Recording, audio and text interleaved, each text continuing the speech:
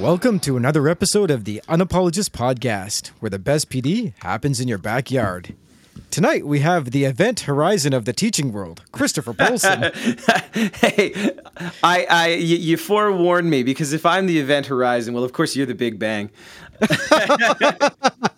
No, my friend, you are the mystery that holds the universe together. Oh, That's I wish. For sure. I wish. How are we doing today, Chris? Well, Vito, it's interesting.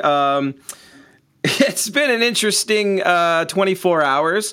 We went from, hey, everything's kind of okay, to state of emergency again. So that's something interesting that we're progressing forward through in the schools again and hoping for the best for. But aside from that, doing great. The students are pumped in their classes. I have just a wonderful group of young people who are really, really, really flexing those minds and those questions that they're asking. And I'm really excited about it. How are you doing, Vito? That's what we want to know. No one really wants to hear from me. But I will say this. I want to cheer you up tonight. Cheer me up. I think I know what we can do. We have someone on the show. Oh. We have someone on the show tonight, Chris. I don't even know where to start. My department head in science at my school has been bugging me to finish my physics qualification so I can teach in his department. I'm literally 2 courses away, and I've been holding it off. And this guy right here might be the one to push me over the edge to get me in there. We have someone tonight. Are you ready to hear about this guy? Vito, I've been excited for weeks about this. All right, let's let our audience know why you and I have been so pumped. This is a person who's been teaching for 42 years in the classroom, mostly high school, physics, astronomy, chemistry, and at the university level, astronomy and STEM education. And what makes him amazing is at the beginning of his career, he wanted to teach astronomy, but there was no curriculum. So what did he do? He wrote the curriculum for it and wrote the textbook. He created the labs, the activities, everything for years. And now many states are adding astronomy and space science to their state standards, yes. All attributed to this person. And wow. And when he went up to the university, he had a mission to accomplish 2 things. The way that everyone teaches science forever. And we've had a few science teachers on the show, and this is, I'm so excited to hear what he has to say. And make astronomy the 4th core of science, along with physics, chemistry, and biology. Let me tell you, they laughed at him then. No one is laughing now. He has published author. He's released many books. Astronomy for Educators, which you can check on our website, which is there for free. He has a book coming out in the spring of next year called Star Mentor. He runs low-cost science, which is lab activities for less than $1 per child to improve access to STEM education everywhere, and ESL or ELL accessible science. He's also writes science fiction because when you're remarkable, this is what you do. And I am so stoked to bring him on the show. Welcome, Dr. Daniel Barth. Welcome to the show. Welcome to the show. Hey, fellas. Thank you very much for having me on. I appreciate being here. I don't know. So there's no video on this show, but in case for our listeners, Chris and I have been jumping up and down in our seats for the past 10 minutes. Yeah, we have. So we're really excited to speak with you. And so let's get started. Tell us your story. What got you into education and led you onto the path where you are today? I think I'm the only person I know who went into teaching for the money.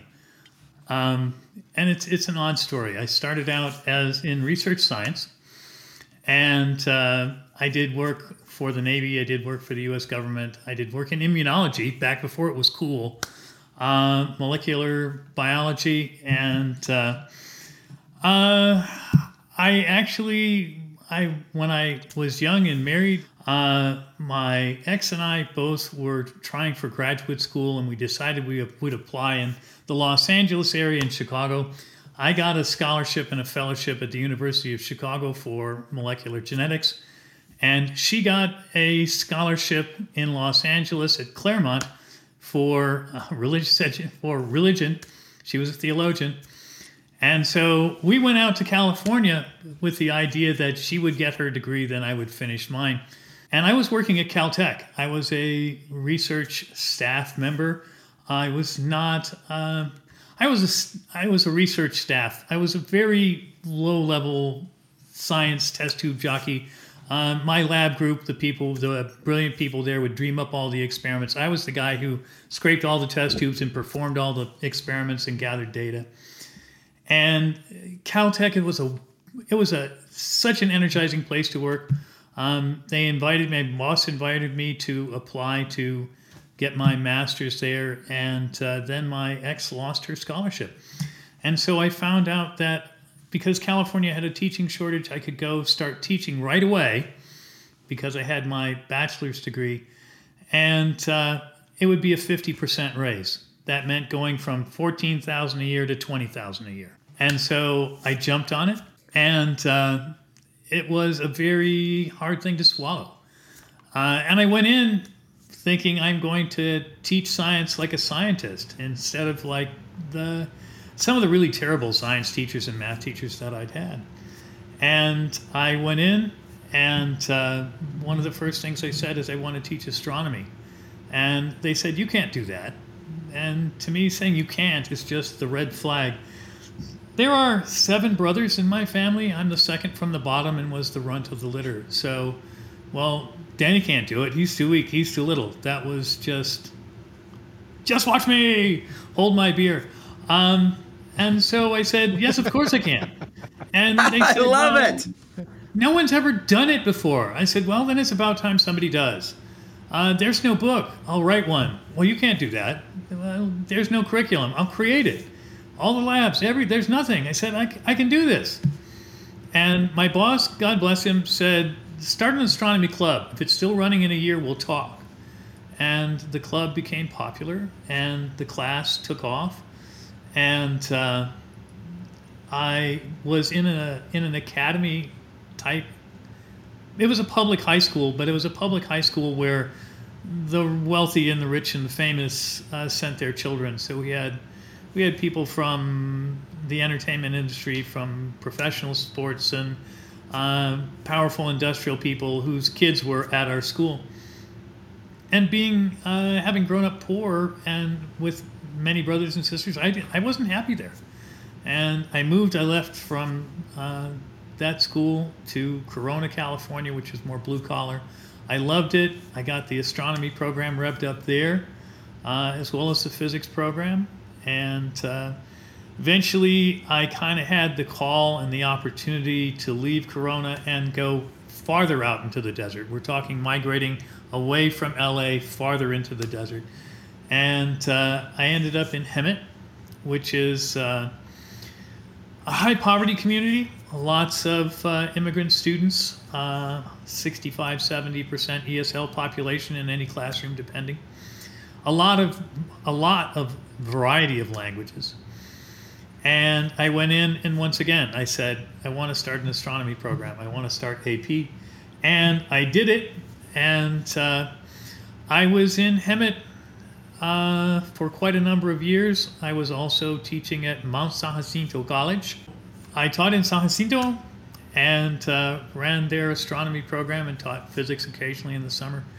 It was lovely. It was brilliant. Teaching astronomy out in the desert was amazing, but it was really stressful.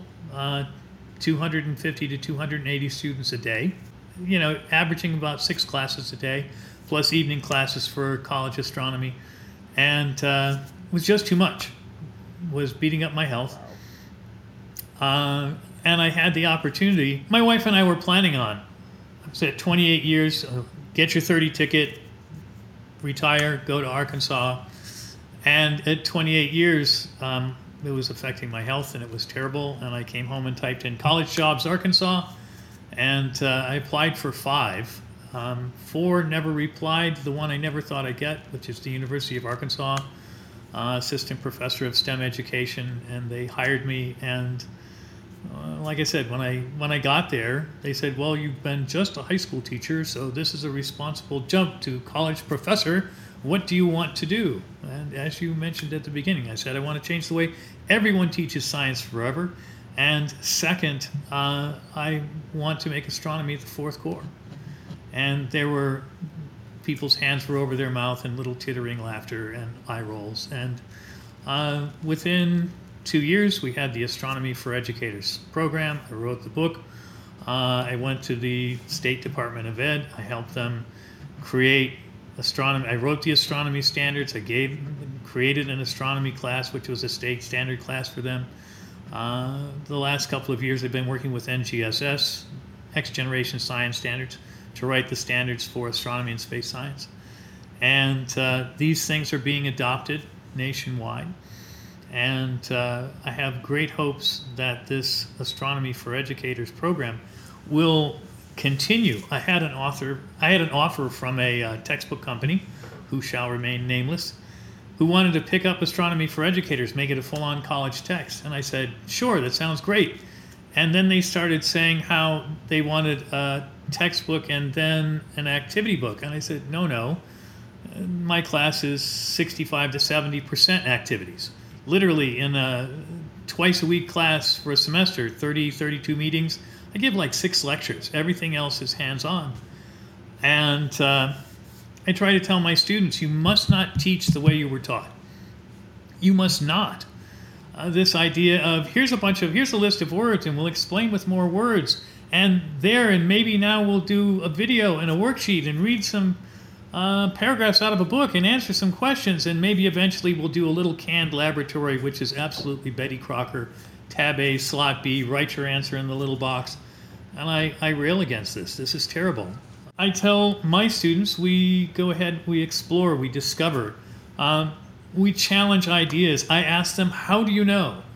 One of the most fun things I do, and I try to do this at the start of the year, and I say, okay, and I have a little globe of the moon, and I say, what shape is the moon? And they look at me like I'm a little bit nuts. And I said, no, just go with this. What shape is the moon? Round. Okay, round like a coin or round like a ball? And somebody will say, it's a ball, it's a sphere. Okay, how do you know? And this is the clock stopper question, right? You're familiar with the old UXB people who would disarm the bombs that fell across Europe, and they would put the clock stopper on it, the giant magnet that would lock everything in place and stop the clock. Well, this is my clock stopper question. It's my giant magnet for your head that stops the thinking process. And the kids will say, well, what do you mean, how do you know? Well, how do you know it's round? I don't believe you. Convince me. And they can't, because they've been told and they've believed and they've learned to repeat, but they don't know. They don't own the knowledge. They've been taught to repeat. And so we do this lovely experiment. We take a bit of seatbelt webbing and we glue some quarters to it. Poker chips work. And then we wrap it around a soccer ball or a basketball. Okay, look at the quarters. What shape are they? Well, they're all round. Do they all look round? As you get around the curve of the ball, they start to look more elliptical. One of my 4th grade teachers said, oh, they're more ovally now. I love that. I use that term officially now. It's more ovally. So the ellipses get thinner. I love that. That's it. And I said, well, if this is true, we should be able to look at the moon and we should see that craters in the center are round, and as we move to the edge, they become more elliptical. And I said, would it matter if I turned it so the strap runs diagonally or vertically or horizontally? No, it's always because it's wrapping around. So, okay, so we go ahead, then we go out with a telescope, and you can use the telescope you have in the background there, Chris, would be perfect for this. You get a 7500 power view of the moon, and you can see the craters are round, and right now is a great time. It's a little past first quarter moon, so it's about half lit. Look along the terminator, the line between light and dark. In the center, the craters are round, and as you move toward the limb of the moon, towards the north and south pole, they become, in fact, more elliptical because you're seeing them around the curve of the planet. And so now students can discover the moon is round. Now they own it. I everything you're saying I love, because I'm picking up on 2 really big things about just your personal trajectory. You know, if no one's ever done it before and you're passionate, it's up to you to do it, and I love that. And then you said something that's just huge right now. That idea of explore, discover, challenge. It's not a worksheet. It's hands-on. It's get in there. It's know the learning because you're getting the evidence of what you're learning. And that's just, I think as educators, that's such a powerful gift that we can give to students of all level, whether it's educators learning about STEM or whether it's STEM educators teaching kids at any grade. And I just love what you're saying with that. And also, one thing I've come to change over the years is never judge your class based on the answers students give, but the questions they ask. It's harder now to get students to answer questions. Standards-based education puts a huge premium on being right, and it makes being wrong almost a sin. And students are very afraid to raise their hand. Sometimes I ask a question. I say, well, is it this? Is it that? I get no hands. They said, who would raise their hand for a Snicker bar wrapped in a $1 bill? And I get Snickers and chuckles, but nobody raises their hand for a candy bar wrapped in a $1 bill. I'm like, come on, really? And I take this to class, and I've got a Snicker bar with a $1 bill stapled to it. And I'm like, come on. And we did a thing I was showing you just before. We made models. Have you guys ever seen these models, these solar system models with the little ball of sun in the middle and the planets on wires and they stick out? You can rotate them around. It's called an orrery. Yep. Absolutely. But they cost hundreds of dollars. If they're motorized, they're thousands of dollars. They're so expensive, you would never, if you could even afford one, allow a student to touch it. Don't touch that. That's expensive. I couldn't render you down for fat and get enough money to replace that. Stop it. Keep your mitts off. And we make these models. And I showed you. I'll send you guys pictures of these. We make these models, and this is an activity I designed.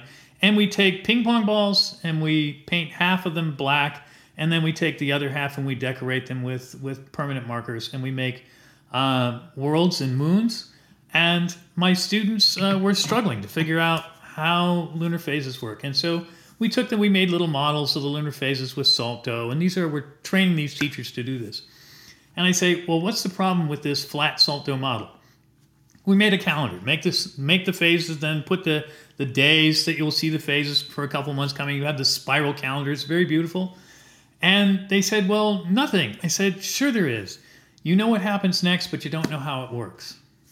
And so our next adventure, we made the ping pong ball models. Unlike our multi-$100 orrery, you can make an Earth, Moon, Sun model set for about 75 cents, about $1 Canadian, right? So, because ping pong balls cost $0.25, and that's if you're buying them in small boxes at a department store. If you go to Amazon or in a big online retailer and you buy a big old box of ping pong balls, they're about 10 cents a piece. They're cheap. And you make your own models. If a kid steps on his, you give him another ping pong ball. Make another one. You've crushed the Earth, Billy. Make a new one. Be divine. Make a new planet. And these don't have the ones I showed you are my little artworks. They're very nice, but they don't have to look like anything because the sun is a single candle. Half the planet is always in daylight, half of it's in darkness.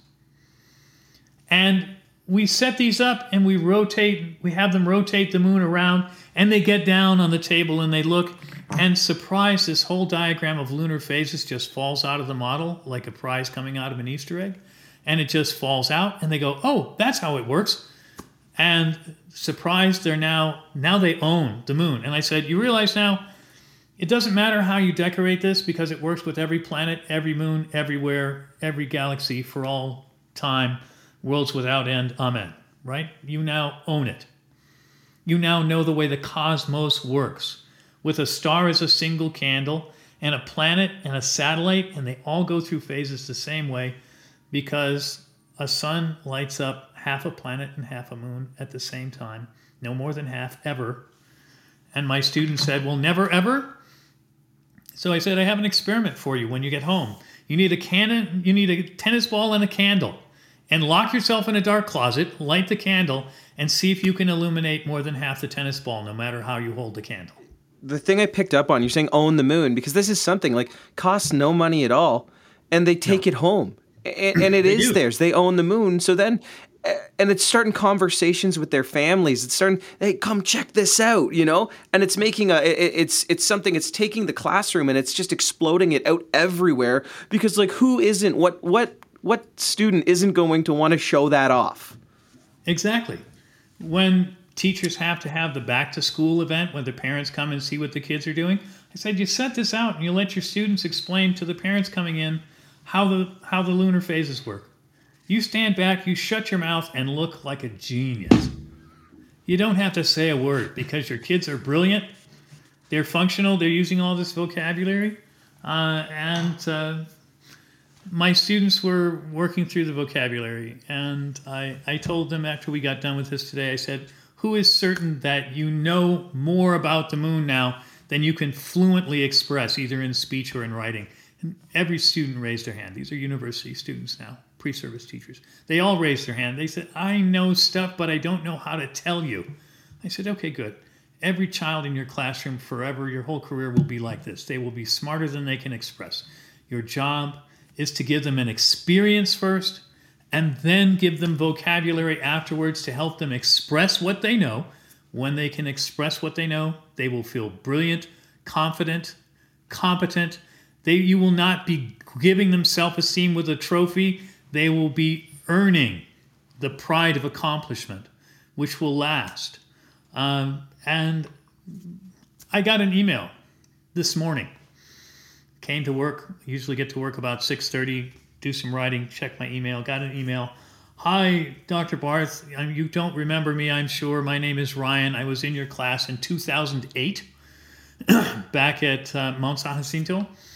And you loaned me a telescope one weekend. I kind of talked you into it, but then you said, okay, and you gave me this telescope to take home.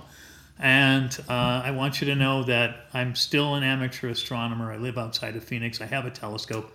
And I'm going back to finish my degree now. And I want to get credit for your class. They said, I need a syllabus. Can you provide me with one? I said, sure. I was so thrilled. 14 years later, this guy, he's a cop now. He's a canine officer. I saw that on his email signature.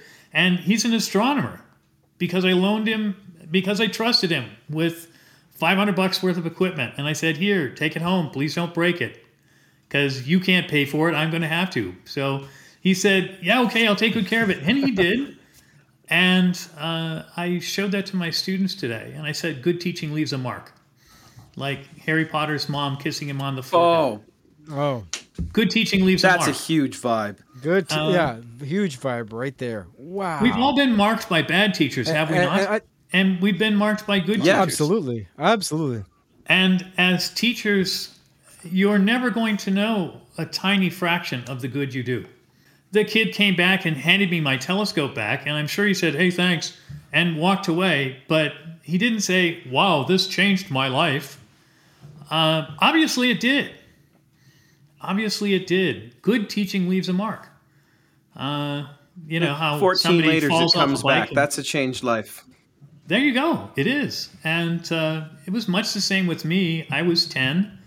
My best pal, his dad was the Episcopalian priest in town. Little tiny village, couple thousand people. And he had a telescope in his office that I thought was just the near cousin to Palomar. I thought it was enormous. And I was bugging him, Father, can we take it out? Father, can you take out the telescope? Please, please, please, please, please. You know, I'm hyperactive as an adult. I was no better as a 10-year-old. And so finally, after weeks of pestering, and he finally called up the parish parents and said, I'm taking out the telescope out on the lawn in front of the church, and y'all come down, you know. And so a bunch of the kids and stuff came down, and he showed us the moon and various things. And after half an hour or so, it was him and me, because the rest of them got bored, and I was still excited. And about an hour in, I said, what's that yellow one up there? And he said, well, you know how to move it now. Go ahead and point it and see. And it was Saturn.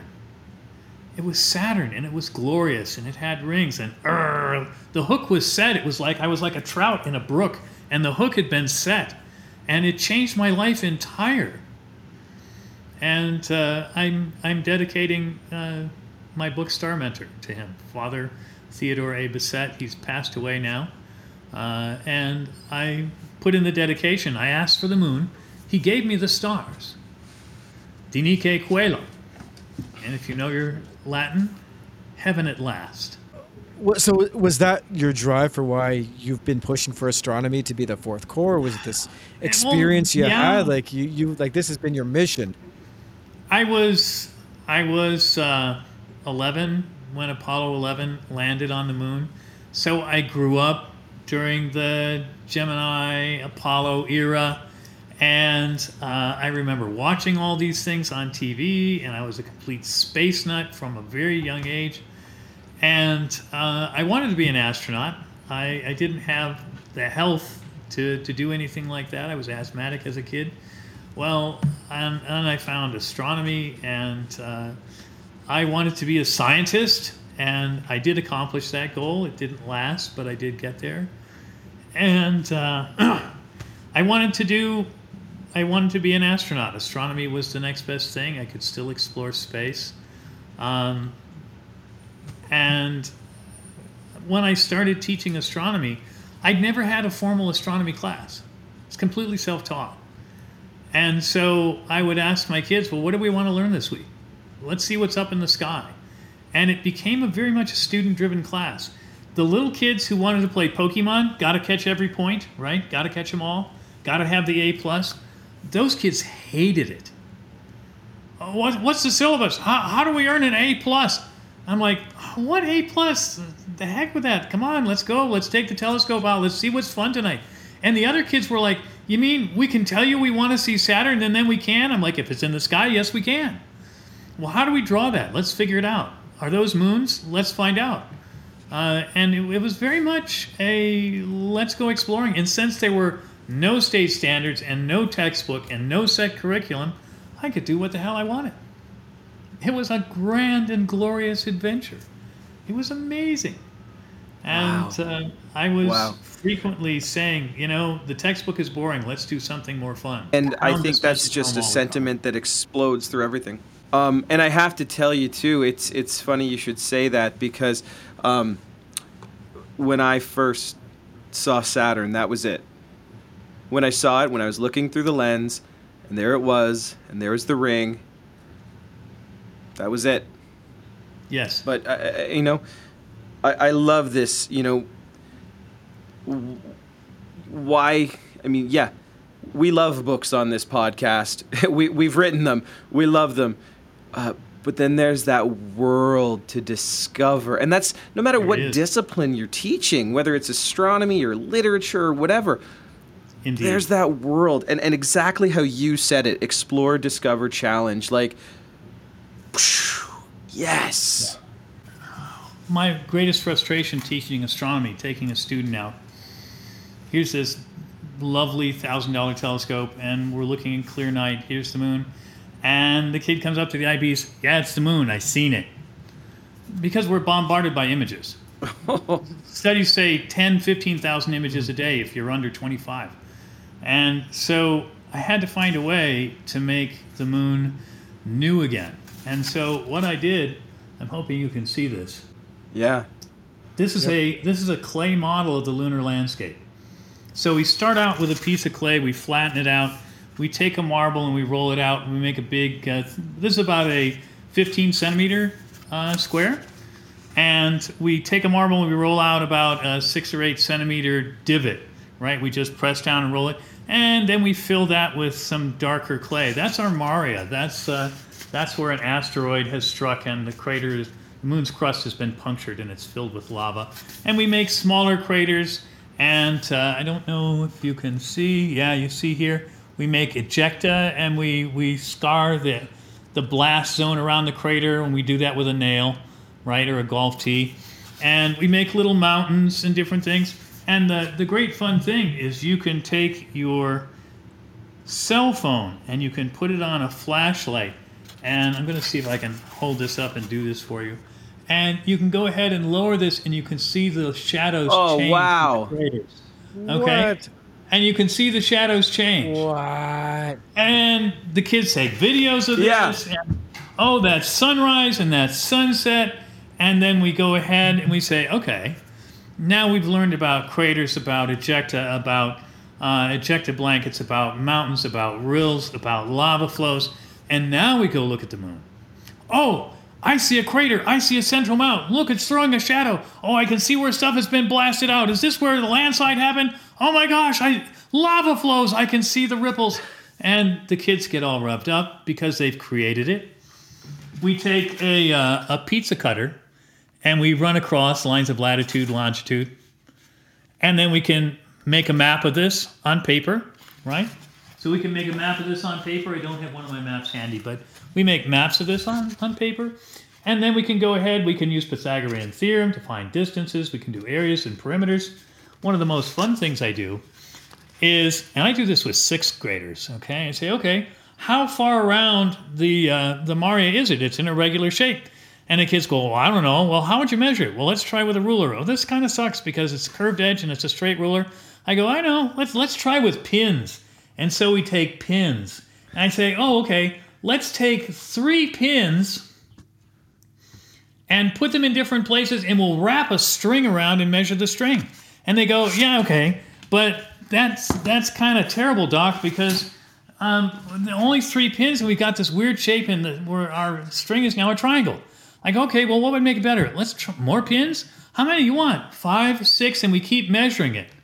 And of course, as we get more and more pins, we get closer. What we're discovering is the calculus of limits. As the limit between the pins goes to 0, the perimeter becomes more accurate. And I say, let's go ahead, more pins and measure it. And wow, you know what? The values converge. And so I'm teaching 6th graders calculus. You can't do that. Shut up. Watch me. Yes, we can. Yeah, so there standing it is. ovation. There is a standing ovation right now from anyone listening to this. Like, this is Like Dr. Daniel Barth, you can't do that. Watch me. Trademark. Yeah, absolutely. Yes. Because I was the scrawniest brother. Danny can't do that. And, when you have 7 brothers around the house, and there were 5 sisters too, so there was a crowd. And I was on the very young end. I was 3rd from the bottom, so they weren't all even home when I was growing up. But, it's just the ornery, persistent, yes, of course I can. My dad, God bless him, there's no challenge. There's no challenge too big. If the fight's too tough, grab a rock. You never surrender, never die. And I would argue with my brothers a lot. Of course I did. Are you surprised? You shouldn't be. And my dad would come up and goes, well, you convinced your brother yet? I said, no. Why? Because he's dumb. And you're still arguing because? And he would say, you know what you know, son? You know something for sure when you see somebody arguing with an idiot. And then he would pause. There's 2 of them. What I just love about the demonstration you gave too is it's right in that low cost methodology too. Like, oh, absolutely. Golf tees, pins, strings. I love that. Like, regardless of the funding level, like that's something that's doable. And that's something that a kid, again, a student can come home and say, check out what I did. Pop, pop, pop. And I just love this idea of getting the conversation going about what kids are learning on multiple different levels. And when you break down that cost barrier, that just a floodgate opens of just opportunities and knowledge, because you're going to have a student who's going to maybe accidentally do something or do something on purpose, come to you and say, hey sir, what happens if this happens? And it's like, well, let me tell you. All the time. There's a concept in astronomy called gravitational locking or tidal locking. The moon only shows us one face, right? So here's my moon with the red dot. That's the side we see all the time. And you look at the moon, you always see the near side. You never see the far side unless you fly there. And so students say, well, how do you explain this? And I've had physicists tell me, well, you can't teach that until you have advanced university students with upper division calculus. Blah, blah, blah, blah. I say, well, yes, we can. Shut up. Just watch me. Here we go. So we took this is a leather-covered rubber T-ball, right? It's one of these, it's a $2.50 practice baseball. And I took an X-Acto knife and I cut a hole into the back of it and I put a lead fishing sinker in and then filled it with hot glue. And okay, now this tennis ball is lopsided. If you roll it, it always lands heavy side down. So we go ahead and we roll it across, and it always lands heavy side down, red dot up. Kids, why does it do that? And they say, it's no mystery, Doc. You doctored it. It's got an off-center weight. I said, well, okay, think about the moon. It's forming in the Earth's orbit. It's in this giant gravity well. Gravity pulls its core closer to Earth. The moon is lopsided. It bulges toward the Earth because it hangs there, Roche effect, and it always orbits heavy side down. Where's down for the moon? The nearest gravity well is the Earth. And so the heavy side of the moon always faces us. And, gravitational locking. You want to learn the Roche effect? How, big planets like Saturn tear little moons apart? We make strings of clay. We wrap them around a soup can, and we unroll it over a stairwell until we get so much clay string that it breaks from its own weight. Why did it break? Because the string couldn't hold its own weight. It was too heavy. Oh, what do you think happens when you have a moon? Near side, far side, inverse square effect. The moon gets stretched until it can no longer hold together.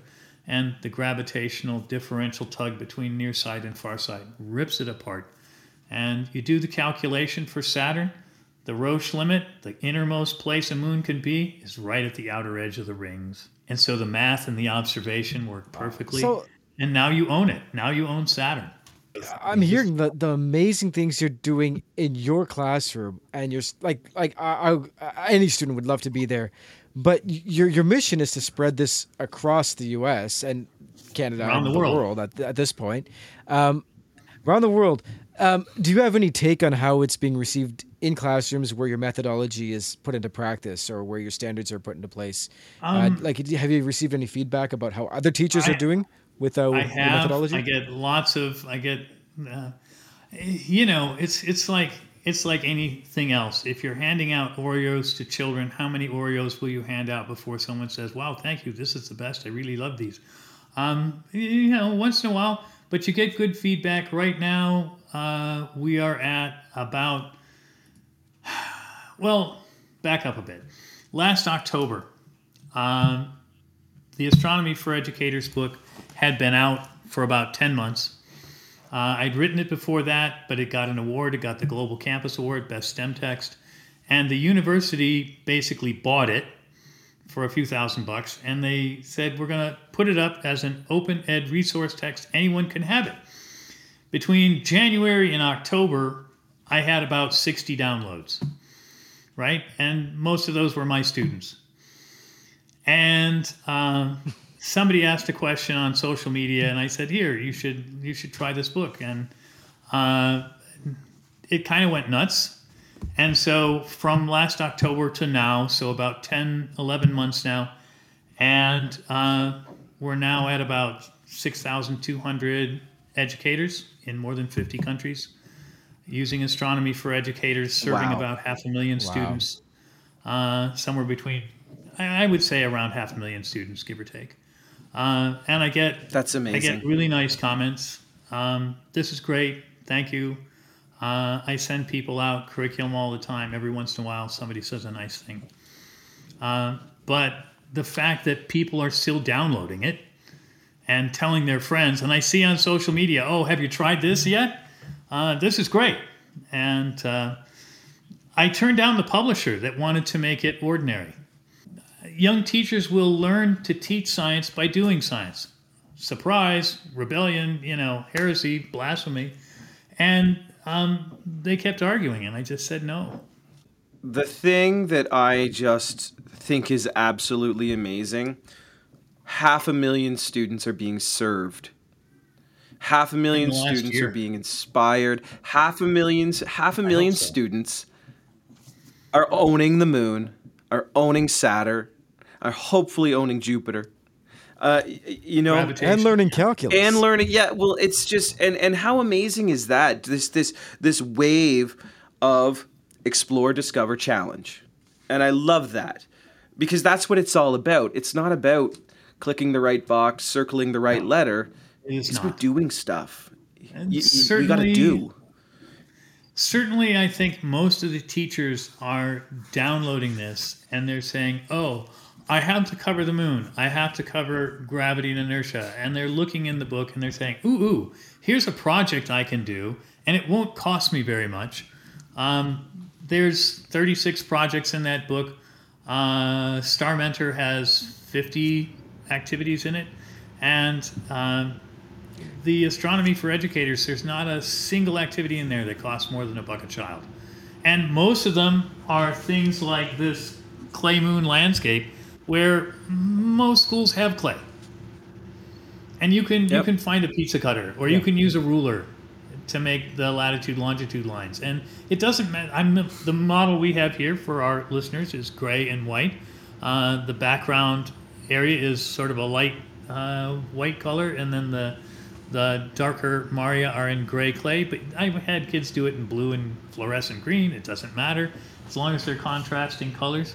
Find me an administrator who, when you come and you say, hey, I need $30, and they've just had someone ask for $750, find me an administrator who's not going to be happy about that one. Oh, precisely. I was telling my students today, I said, for this Ping Pong Planet activity, I said, you can get parents to buy you a box of 50 ping pong balls. You can have kids. This is a cap from a Gatorade bottle. This one's a poker chip. This one's a poker chip because it has a place for a magnet to be glued on at the bottom. You can stick it up on a whiteboard, right? But I said for the kids to make it, it's a Gatorade cap, free. Ping pong ball, 25 cents. How much, the paint, one cheap can of flat black paint for $1.50, $2 will do 3 or 4 class sets of these. And markers, every kid has markers. If they want to do it in pencil, then cover it with some hairspray or clear lacquer so the pencil doesn't smear. A kid will say, I don't have artistic talent. And it's okay. Sometimes the planets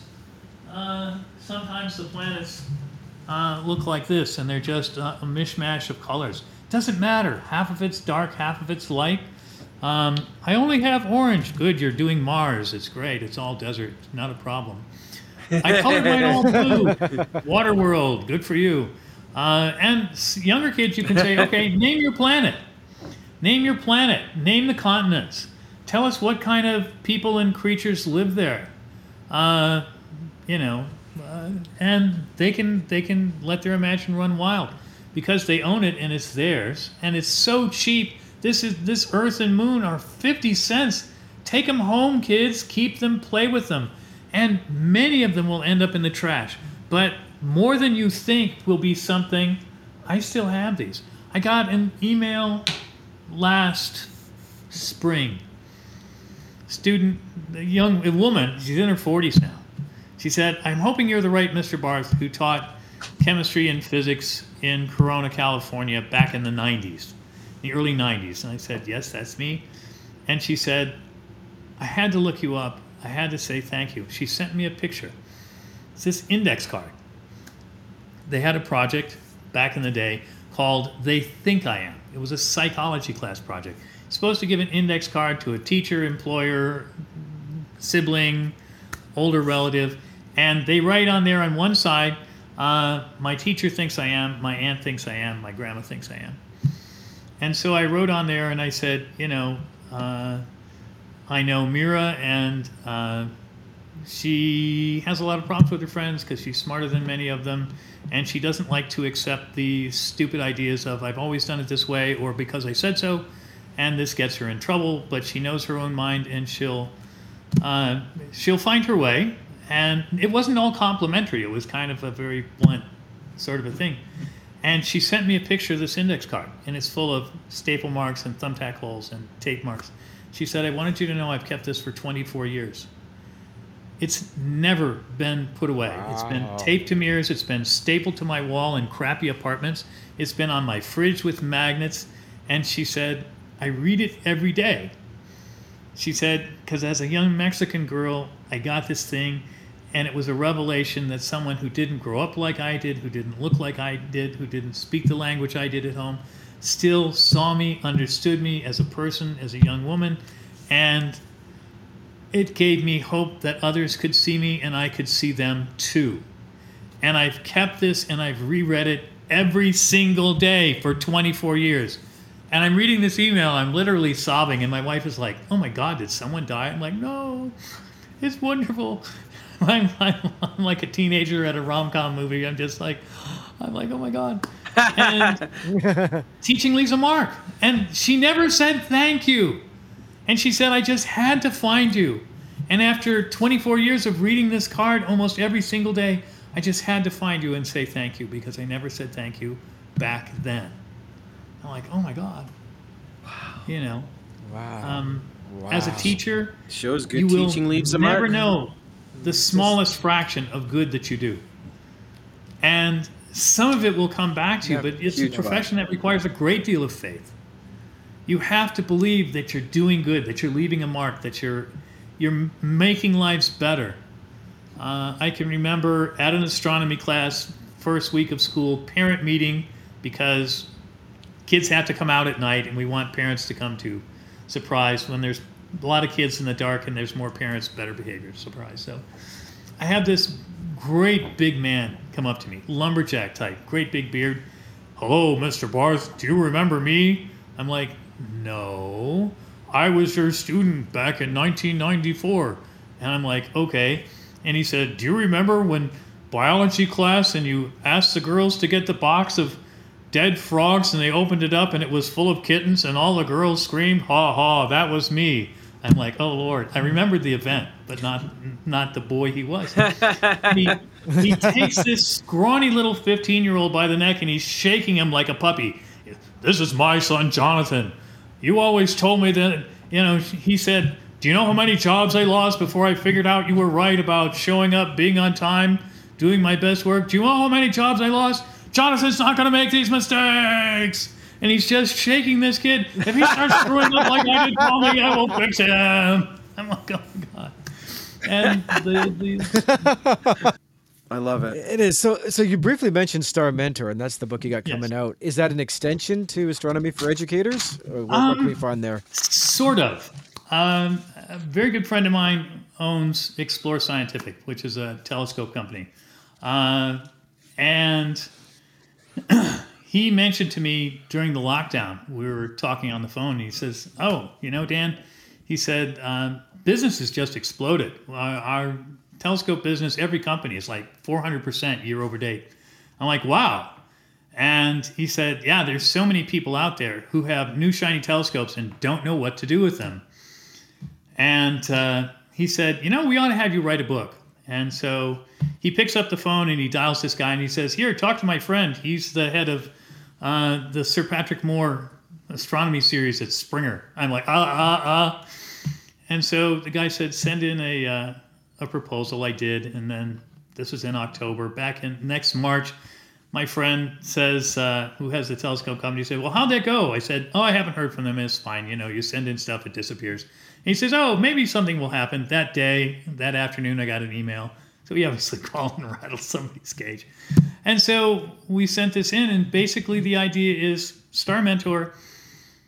And a telescope is a party in a box. Chris, tell me if this is true. You take your telescope out, you set it up somewhere, parking lot, sidewalk, and immediately you have friends coming up to you out of the dark you never knew. And they're coming up. "Oh, anyone who knows you have one." Oh yeah. Or anything, just that they know. Hey, are you taking the telescope out to the backyard? Or for me, it's, "Hey, are you bringing it out to the football field?" "Oh, I wasn't planning on it." "Oh, well, can ya?" Right. Exactly. It's a party in a box, and when you set it up, you can go set it up in a parking lot of a grocery store that's closed at 8:00 at night, and people will pull in off the street and go, "Oh, dude, is that a telescope? Is that the moon? Can I have a go?"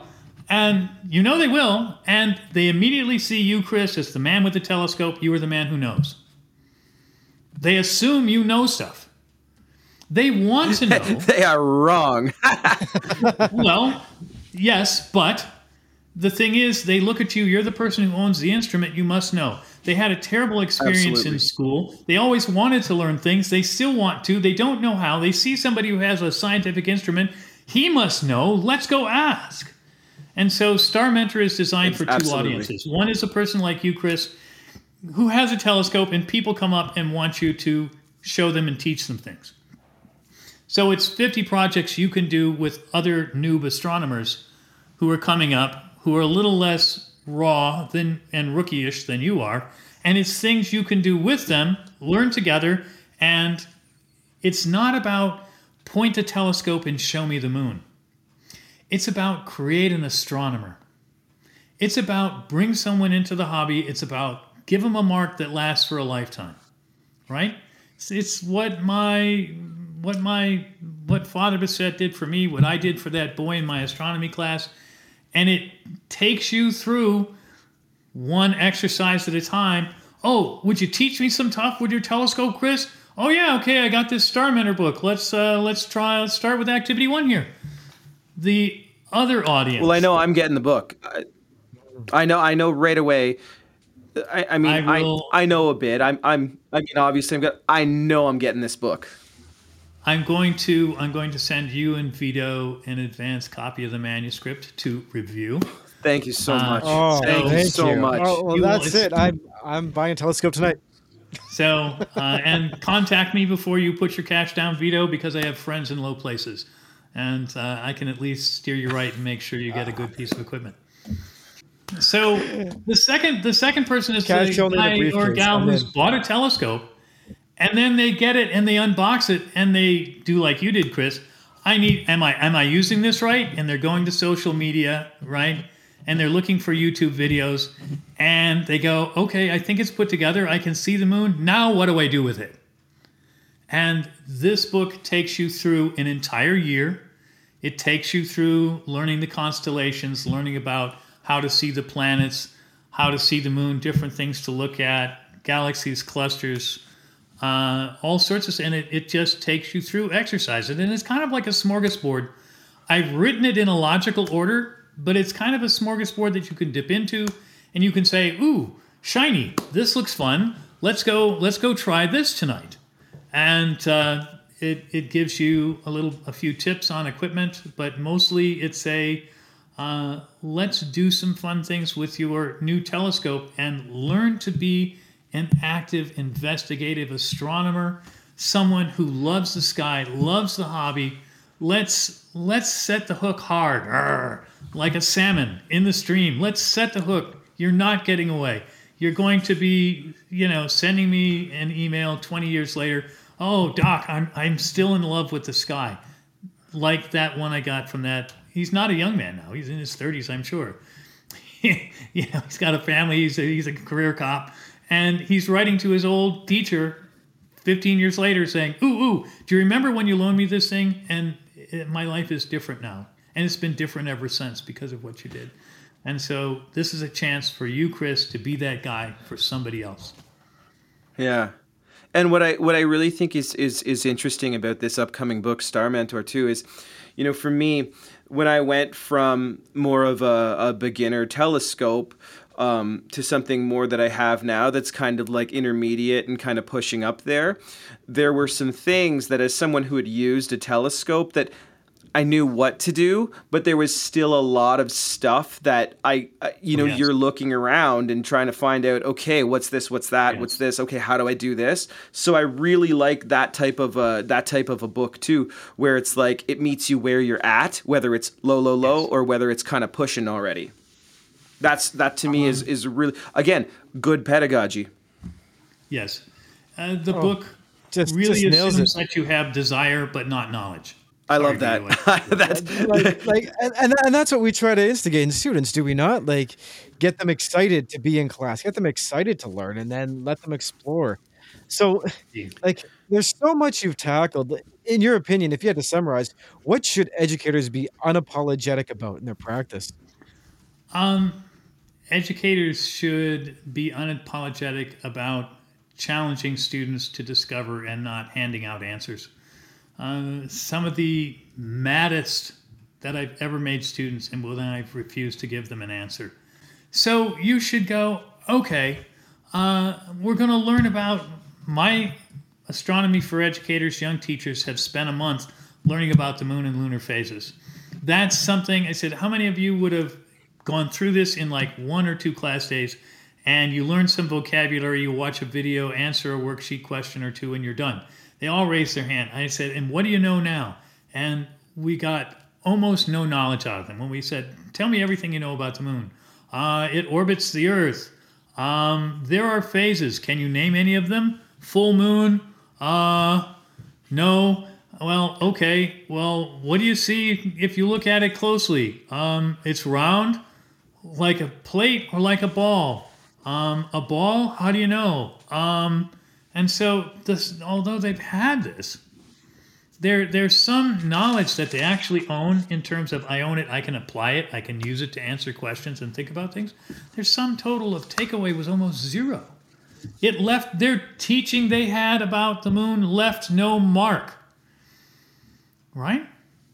It's like a polar bear walking over a snowfield. It's like, it leaves no mark. You can't see it, it leaves no mark. And I said, that's terrible.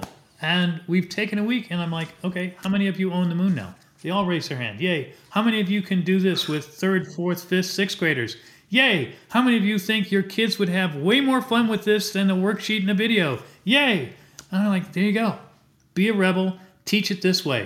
Vito, Chris, I gotta say, and this has been an absolute treat for me, and I know for you too, Vito.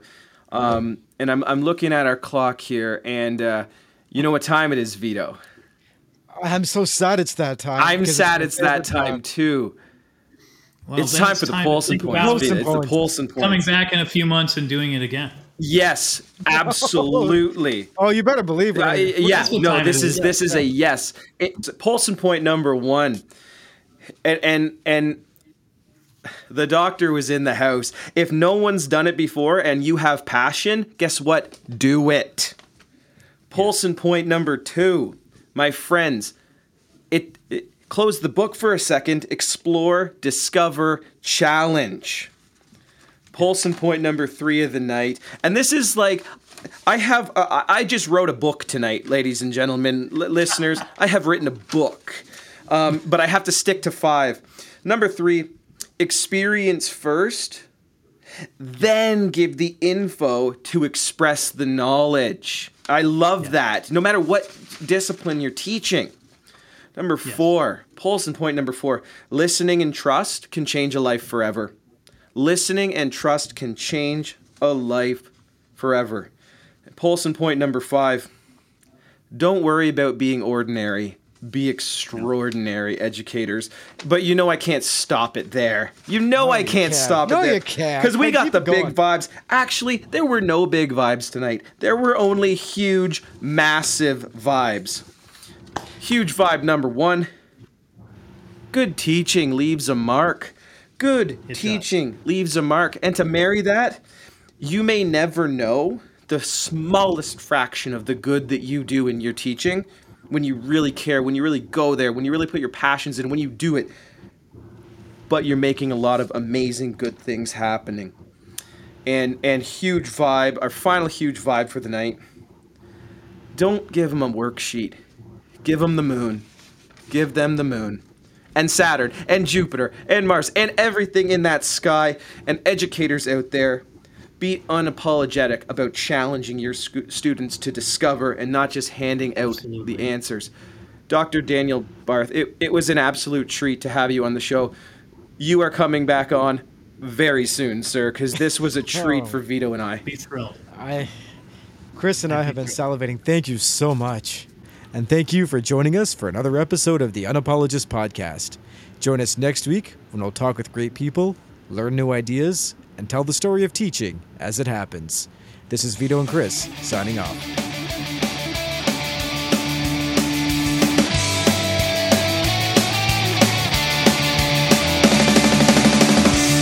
The Unapologist Podcast.